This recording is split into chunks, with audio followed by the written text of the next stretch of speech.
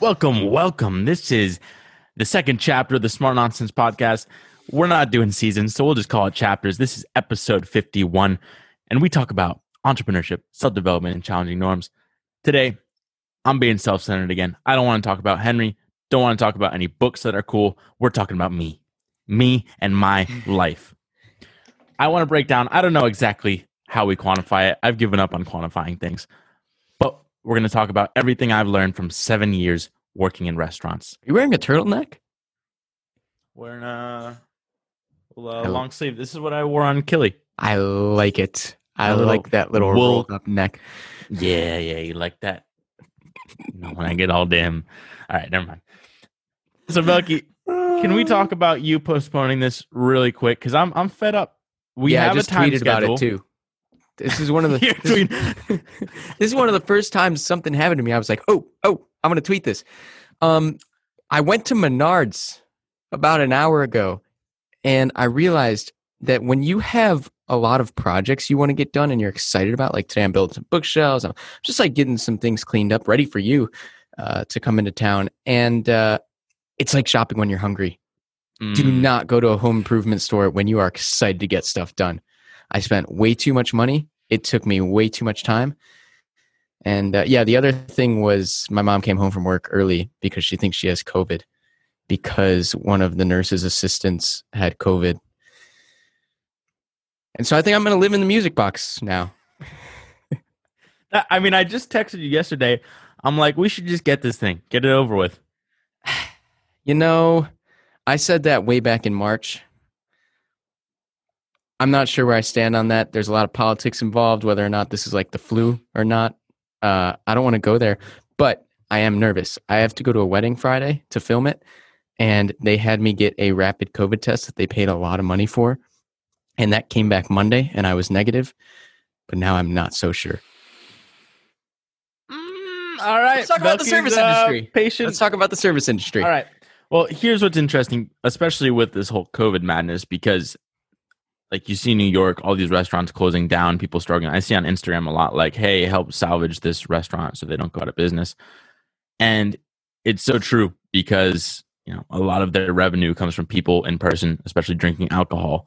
And it's just really hard these days when you can only do it under certain circumstances. But that's not what I want to talk about. I want to talk about 7 summers from when I was 14 to 20. I was just being a little busboy until I was 18 and they let me serve alcohol. And then for 3 years, I was just getting ripped apart as a waiter. So you couldn't serve. I think it's important because we're probably going to loop around at the end when you're talking about revenue, especially, you know, being open and selling alcohol in the service industry. We've talked about this before, but your revenue or your output is directly proportional to your inputs. It's the same for like working for yourself, being a photographer, whatever. It's like whatever you put in is almost directly what you get out. That's what I hate about the service industry. That's what I've noticed in my time doing things for service. So yeah, if a restaurant can't open or it can't serve alcohol, use those 2 inputs. Well, it doesn't get those 2 outputs. Right. And everyone involved, because it's something where you literally come and clock in. We'd always come and do our fingerprints and, you know, that's, we're on the clock now. And you're only making money while you're working. Trickle down, baby. Trickle down economics. It's a brutal world. I don't think that's what trickle down economics is. You don't know much, but no, that's really, I mean, I guess so I'll give context because it kind of relates to trickle down, I guess. We were basically I was working at this rich beach club in my town. Set the scene, baby. It's a beach and tennis club. You have basically all the wealthiest people in Rhode Island come, and this is where they go. Actually, funny enough, and we'll get into it, but like students, like our classmates are members at this club. Really? And so I would serve them. Out them. And often this was before they Out knew. them. Yeah, I might have to. So there's a lot. I do want to kind of cover first how it changed the way that I behave in restaurants, because I see a lot of pet peeves that I now have with just how people interact with the service, everyone serving them. And then like life lessons too, really. Even right now, in terms of how people treat servers, understand that people are going out to eat at restaurants for like unmasked, right, for their own personal gain, while these poor servers are like trying to do their job, trying to stay safe, trying to make money to pay their bills. And that dichotomy has been blowing my mind the last few months. That probably would have been you 4 or 5 years ago, summer. I can't even imagine. Every time I see a kid going into the place where I worked, it was a great place to work, objectively speaking. I just think the industry sucks. Like it just sucks the life out of you because you're just like having to put on this smiley face all the time for people that just don't care about you. It's fucking brutal. But I think, yeah, I would never want to be in their circumstances. So understanding right now, especially, but I think the simplest thing that I do a lot more now than ever before is just treating them like a human being. It's like they come over and they're like, "Oh, how are you doing?" And most people don't even make eye contact. They just stay looking down or whatever. And it's like they don't care about their name. Like I love people that would read my name tag and be like, "Dylan, how's your day?" I'm like, "Oh, they asked me a question." Like, oh my God. It just makes you feel so great, especially when they use your name, which often people don't have name tags, but still just taking a second to care about them. It makes such a difference in the quality you get. And then especially, this kind of trickles into the next point, when you don't try and nickel and dime people. You're like, all right, I'm just always going to give 20% at least, ideally more, because it's like a couple dollars here and there. Makes a huge difference for someone that's 18 years old that's working. Let me ask you, where then would you stand on like tip culture? Would you rather have just been paid a better salary to not even have to worry about kind of performing to get your tips, performing well? We had an interesting system that I liked. It was because it's a beach club. They didn't want, like, people are just giving member numbers. It's like super simple system. So it's always 18% unless there's a party of 6 or more, and it's 20% automatically. So it's like, it wasn't. So it's kind of like you weren't getting tipped. It was like you were just getting a better wage. It was just a little incentive to like work harder. Wage. Like have more people. That's a funny word. Tap. Wage? Wage gauge. It's so weird when you check out of the English language for a second and you're like, what the dick word is that? Okay, I continue. think as a whole, it is weird. I think it started. I feel like it started. I watched some YouTube history on this, but I feel like people would tip in the beginning in the past. I could be making this up. Tipping in the beginning in the past so they get faster service. But then it slowly migrated to afterward. And it doesn't really make sense afterward unless you're going to the same place repeatedly. The beforehand makes a lot of sense. It's like freemium, you know? Oh, one thing that I forgot. Like, we had this 18%, right? So it's always the same. But this one guy at the end of the year, he tipped the entire staff like $100 each. And it was crazy. And like, just going out of his way, he wrote handwritten cards for everyone, just sent them $100. And now everyone for the rest of our lives is going to remember this person. That's really nice. It costs him an extra $1,500 when he's making a lot. Like, complete game changer. So I think that's the most fundamental thing, is just treating people like humans. And then also, here's the thing, Pop, before you go on to the next one, or was it related? No, it's less related. Why is everybody so butthurt when they go out to eat? About everything, about where they're sitting, about which way they're facing, about how long it takes to get a menu. Why is everyone so butthurt? That's an American thing, by the way. It's like anywhere else you go out to eat, it's just like you have no plans. You're in no rush. Dude, it's crazy because we've, like, Italy or traveling anywhere, actually, just the life is so chill, and like they're not trying to push you through the system, because we were super busy, always full, especially Fridays, Saturday nights. So it's like you were trying to, like, hey, you know, you're putting the check down, you know, hey, are you guys good to go? Like, you multiple need anything? seatings. That's actually a pet peeve from me to you, is the food gets put down and then every 3 minutes the waiter comes, how is everything? And I'm like, I just want to be French, and I'll tell you when I need something, you know? Yeah. I mean, we would do it where it's like you just check in once, like 5 minutes after they start eating. Was that mandated? No, it's just like, you know, you kind of, after so many years, you figure out what people like and what they don't like. So it's just probably the new people that are annoyingly about that. But make sure you, I guess I'll get into this later. Okay. You go on to your next. So kind of related to that is just deciding immediately. Like, these people are like, oh, they sit over here, they sit down and like, oh, actually I want a table over there. Super annoying people. You're going to have the whole wait staff against you, especially when it comes to ordering food. Like Yes. the first thing you should do when you sit down, I know it's kind of hard because you're like sometimes meeting up with people, but if you decide what you want to get right out of the gate, I have this rule. The first thing I see on the menu that I like, I pick it and I close my menu. It's over. Like I'm not, tormenting in my head about, oh, do I want the lobster roll or do I want a lobster salad? What do you think about people asking for recommendations then? That's my mom's favorite thing to do. Oh, I do that a lot actually. Okay. Yeah, you I do. like it. You do. Because I don't like making decisions for myself, so I'll put the onus on them. But usually it depends. We didn't get to try a lot of the food, funny enough. I'd actually just kind of eat it, and after clearing plates, I was really bad. I actually got mono from that.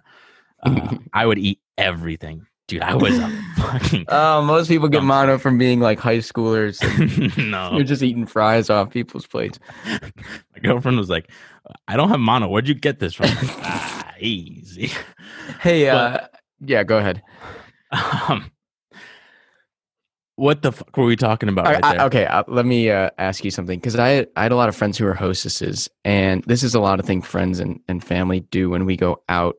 It's like there is an order to where you're being seated. There is a reason to, like, they're trying, at least the hostesses I knew, they're trying to seat people so that it's evenly distributed amongst the wait staff, so that, things are timed properly, so that one waiter isn't serving, 8 people, like appetizers. They're serving one table's appetizers, one's on the meal, and then one's finishing up. Is that true? Do you know? Like we would have it. I can't speak for everyone because I was kind of in my own little bubble, but it's just you try and have, generally speaking, equal amounts of tables for everyone because that's where they make their tips. So equal tables, usually the better people get the bigger tables or like more, just because you don't want them fucking up orders. What fucks it is when you sit down and then you demand to have another table because it's not your perfect little table. Yeah. People are just picky, and it's interesting because restaurants never used to exist. Like this was such a high society thing to have people waiting on you and stuff, but now it's so commonplace that it's interesting. Little status games that I want to get into a little bit later, but yeah, that's pretty much everything in terms of, or the majority of how I behave. Talk about like ladies first. Who gets this is status stuff. Who is the check put in front of at the end of the meal? That stuff always fascinates me, even today. Right? Like things are changing, obviously, equity-wise. But I feel like one thing that's not is the formalities that happen at dinner. Waiters are still telling us ladies first. They're still getting the ladies' chairs. And then when the check goes down, it goes down in front of my dad. If we're out as a family, it's just kind of interesting. Yeah. My mom was actually on a first date with someone recently, and it was interesting because, she offers to pay, and this guy was like, oh yeah, sure, we can split it.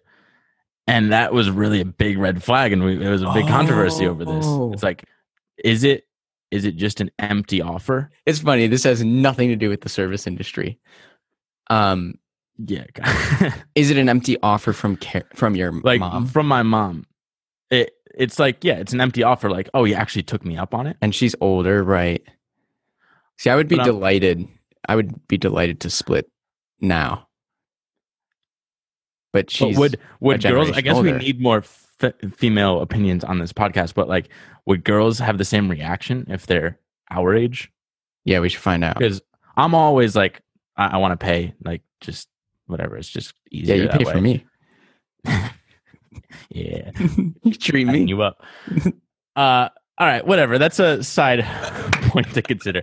I want to expand this. Okay, just treat people nicely. Decide immediately. Be decisive in general. I think that's good life lesson. But I have like 6 points extrapolating to real life. One is work ethic, and we talked about this before. But literally, this was the day after I turned 14, because the day I turned 14, I had to go like get some. What do they call those people that stamp off of like passport? No, like a librarian has to like stamp, or some person has to like stamp like, oh, you're old enough to work. This will work. Child labor? No, whatever. Permit? God damn. Work permit? Shut up. All right. So I had to get approved. Like I'm old enough to work, but literally since the day I could work, I was working, and it really just instills this like, oh, this is what the work world is like from such an early age. And it's cool. I remember the first day I came in, it was 4th of July because my birthday is July 1st. So that weekend, it was like July 2nd. It was a Saturday. I come in and I'm like 5 foot and maybe like 120 pounds at most. And they give me these like 45-pound trays, and I'm carrying food out to the cabanas, which are like half a mile away at least, like the closest cabana. And they give me no instructions. They're just like, hey kid, carry this food out to cabana number 15. And I'm like, I don't know. I don't know what that means. I don't know where that is. This tray is too heavy for me. I'm sweating balls because this is also like you weren't proactive at this point. I'm sure you barely talked. Well, here actually that's point number 2. But I knew the people there a little bit because there was a lot of nepotism going on because the general manager was our hockey coach in high school. But regardless, I went out to the cabanas, and you have like there's the cabanas. And I guess they're in a ring, right? So picture a ring, and they each have their little furniture, and then there's like a sub ring where you're supposed to walk. And what are you wearing? What are you wearing? I'm wearing this tight cotton green shirt, sweat stains all over it because it's July. I knew it's like 95 degrees out, and I bike to work. Khaki shorts? Khaki shorts. Yeah, I knew it. Nice I knew it. Got my white tennis shoes on. I'm looking good, but except for the sweat stains. And so I'm carrying this. I'm shaking, right? And you have the 2 rings. The one ring is for like, that's just inside your own cabana. That's your little space. The sub ring is for all the help to come and bring your food. I didn't know the 2 ring dynamic. So I'm like, all right, this is number 10. I get to number 10, but to get to 16, normally you have to go from the bottom ring. But I'm just cutting through cabanas, moving their furniture with my legs because I have no hands because I'm carrying this big tray. People are just staring at me. I'm walking through their living rooms, basically. Like 5 of them. They're all like, what the fuck is this 14-year-old doing? I finally get there, shakedown. I probably forgot some food, had to run a mile back, but it was really stressful. Wow. I basically, from an early start, though, the point is like, try and start working in the real world from the beginning because it's less scary. You get this whole dynamic of this is what it's like to be a real adult human being. I like that. It's such an important angle to, right? Like I haven't waited tables, but I've done very similar things also from, 12, 13 years old. Kind of like you said, be nice to people. I think the people who have never worked in the service industry, like it shows big time. You just realize how difficult it is. And we've talked about this too. Like you as that waiter working your 8-hour shift or whatever is working no less hard than the lawyer that makes $1,500 an hour. I was working a lot harder. I'm sure, I'm sure. I was actually just listening to that podcast you sent me on the North Star, not the one you just sent me, Jason Fried. Oh, yeah. As a non-serial entrepreneur. And he was just talking about, well, kind of the 8-hour workday, but also like landscapers are working really hard. People doing manual labor are working much harder. So it's like, you can't have a respect for that. Or I think a lot of people don't have a respect for people in the service industry until or without working, That was literally the hardest job other than like being a roofer in the summer, like carrying these 40, 50 pound trays, literally half a mile. Like the cabanas went out to the 60s, which doesn't mean anything to you, but that's really far away. And then you had to come back with the tray and people were stacking stuff on. It was miserable. And they had these stupid shirts. I'm telling you, the cotton, it was so hot. I was horrible. But now I appreciate it. I'm like, at least to hide the sweat. Or no, white. That's why clubs are all white clothing. They switched like because we had this one friend. We called him Rufus. And man, he would sweat so bad. I think we had to change shirts just because of him. It was drenched. More than you? It was like so many shades darker. Yeah. And I sweat a lot. Holy moly. All right. So yeah, just realize like the reason why we have to work harder is because we have no leverage. Like a lot of the people, well, I guess the lawyers working equally hard because they don't have much leverage. But like the people that really make the money, the people that can give us $100 tip at the end of the year, they're the ones with leverage that have people working for them or, business automations. All right. Second, this is kind of a small point, the nepotism point. Aren't we on like 3 or 4? We have a lot. I'll rip the room. Get ready. Nepotism. I'm just saying that I think it makes sense because you trust a person. You know exactly what to expect from them reliability wise, which is one of the most important, like how much they care, that stuff. Belky, it looks like you're fucking sleeping over there. Not. I'm locked and loaded. Locked and loaded. All right. I'm looking at you like lovingly. So, yeah, get the head tilt. That's a big one though. And I talked about this in Silicon Valley, like now I'm going to talk fast. Every single company's offering some pretty lucrative referral bonuses, anywhere from $2,000 to $10,000 if you can refer someone. And I think, like you say, if you are promoting somebody for a job, nepotism wise, like that's a reflection on you as well. And so if you're there and you're doing good work as kind of a filter, it makes sense that you would want to hire through people because it's expensive to hire. It's hard to hire. What we've seen with Ian too, I guess this was episode 41, where he was saying like he now has, employers are reaching out to him, like employers, they're all connecting through Twitter in this case. And I think that's a big hack to a lot of this is like you can get sort of nepotism by just making friends on Twitter, and you can have 100. You can have that's where leverage is. You can have infinite friends on Twitter that follow what you say, and that's how you build up that trust. And even a sliver less than nepotism, because I've done it applying for jobs. I think you have too. It's about just like making yourself known. If you're not getting a response, like re-email, ask another question. Like keep getting your name. That's what Twitter is. It's allowed, like Ian said, it's having your name and your profile picture be something that people in that circle recognize. And if they keep seeing your name, they keep hearing your name, they keep seeing your profile picture, then when it comes time to hire, and they're beat down, they're just going to pick the person that's most familiar. I think that's so human. I'm starting to have fun on Twitter too. We get Joe Navarro to respond, whose book we're reading right now. I see you. Oh, it's so good. You. It's so good. It's a great book. This is actually 42, by the way. Just remembered. Great book. We'll get into it once we're in person. There's a lot of body language stuff, so we want to talk about it then when we're hanging out. All right, another one, status. And this kind of goes back to the beginning point of I'm working for these people who are also my classmates. So at school, they're equals, but here I'm suddenly below them. And almost like you wouldn't get eye contact from these people. And like, granted, I wasn't super close friends with them, but I figured they'd recognize me because I'd been to their dorm parties before. It's just weird. Oh, you were working there like a year or two into college? Yeah, because 18, 19, 20, I was a waiter. Oh, okay. So it was just fascinating because people that wouldn't care, wouldn't make eye contact at all, occasionally someone at the table would ask like, oh, are you just a student at URI, University of Rhode Island, which is right nearby? And I'm like, oh, no, I'm actually going to school in Providence. They're like, oh, PC? And I'm like, no, Brown. I'm like, oh my God, we went to Brown. And they instantly light up. Or I know someone that went to Brown. You're going to an Ivy League. Oh my God. Think about this though. And maybe it's just out of frequency, but why is their first question, are you a URI student? The public school for the state. It's status.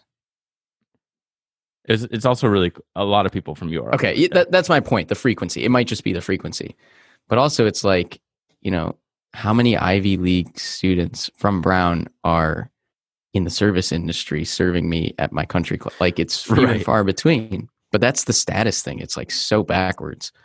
Yeah. It makes sense. It's just interesting to observe in real time constantly. Because anytime that question comes up, I'm like, all right, now they're going to like me better. Instantly no. Yeah.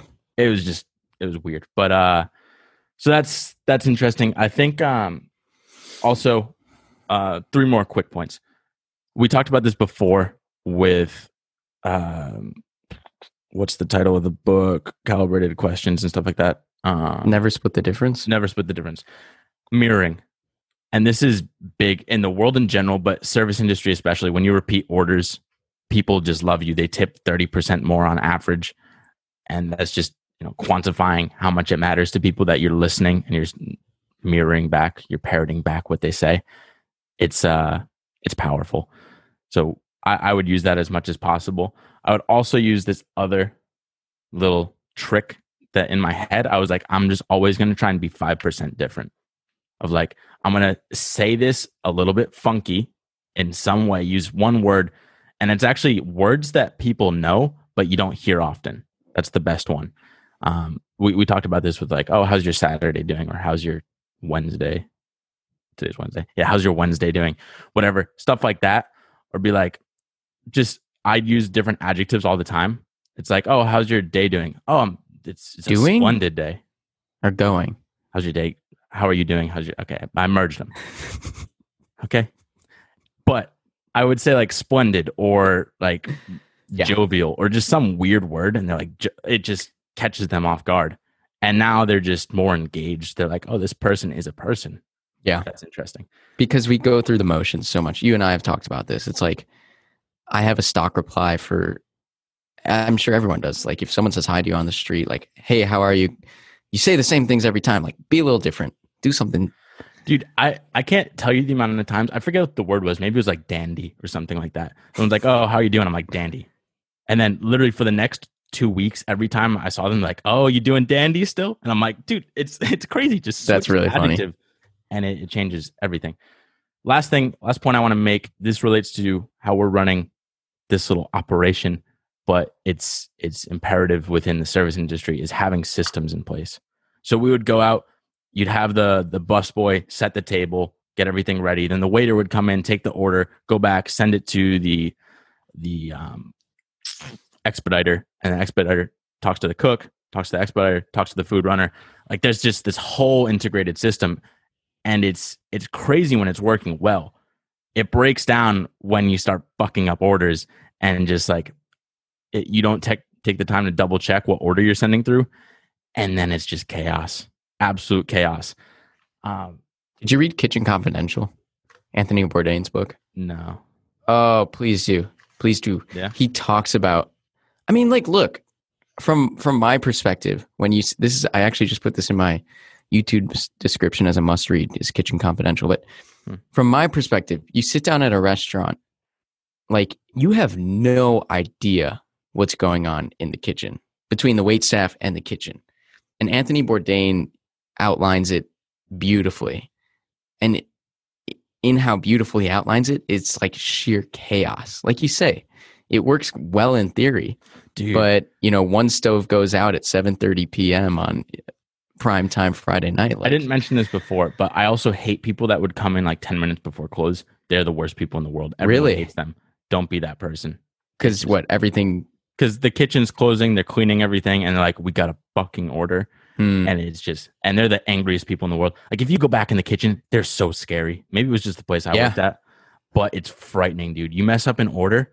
Like, I was telling you, Belky, but I have a nightmare at least once a month about forgetting an order, messing up an order. I still think almost daily about this one steak. This person ordered a filet, and they said like something medium. And I was like, was that medium rare or medium well? Medium rare, medium well. And I already asked them a second question. So I'm like, I'm not going to go back and ask. I'm just going to guess. I made the wrong guess. You're supposed to undercook on the guess because you can always cook it more. I said to the kitchen, medium well. Wait, that's a good trick. If you're going to guess under. Always undercook because you can always throw it back on. Yeah. I said medium well, which is the worst thing you can do. I sent that back to the kitchen, comes back out. The lady's like, hey, they overcooked it. And now the kitchen's freaking on me for wasting a $20 filet. I still think about it to this day. But here's my thing too. If I get that overcooked piece of meat, I'm going to eat it. My parents and their friends, like, they want to make a big stink about the whole thing. And I'm like, you have no idea. Our poor server, Dylan, is going to have nightmares for the rest of his life. Literally. Because you won't eat that medium well steak. That is actually funny. I don't want to put the blame on her because it's definitely on me. No, I get it. But it is funny because I mean, my mom, I'll put her on blast, but she does it a lot. Like, always criticizing everything. I'm like, hey, just maybe tell them afterward or something, but it's like a low-key deal. Or never tell them, just, maybe I just suck it up. Whatever. It's probably just a one-time mess up or something. Whatever. Granted, it's like a $35 meal, so I should probably get it right. But regardless, it's literally been tormenting me.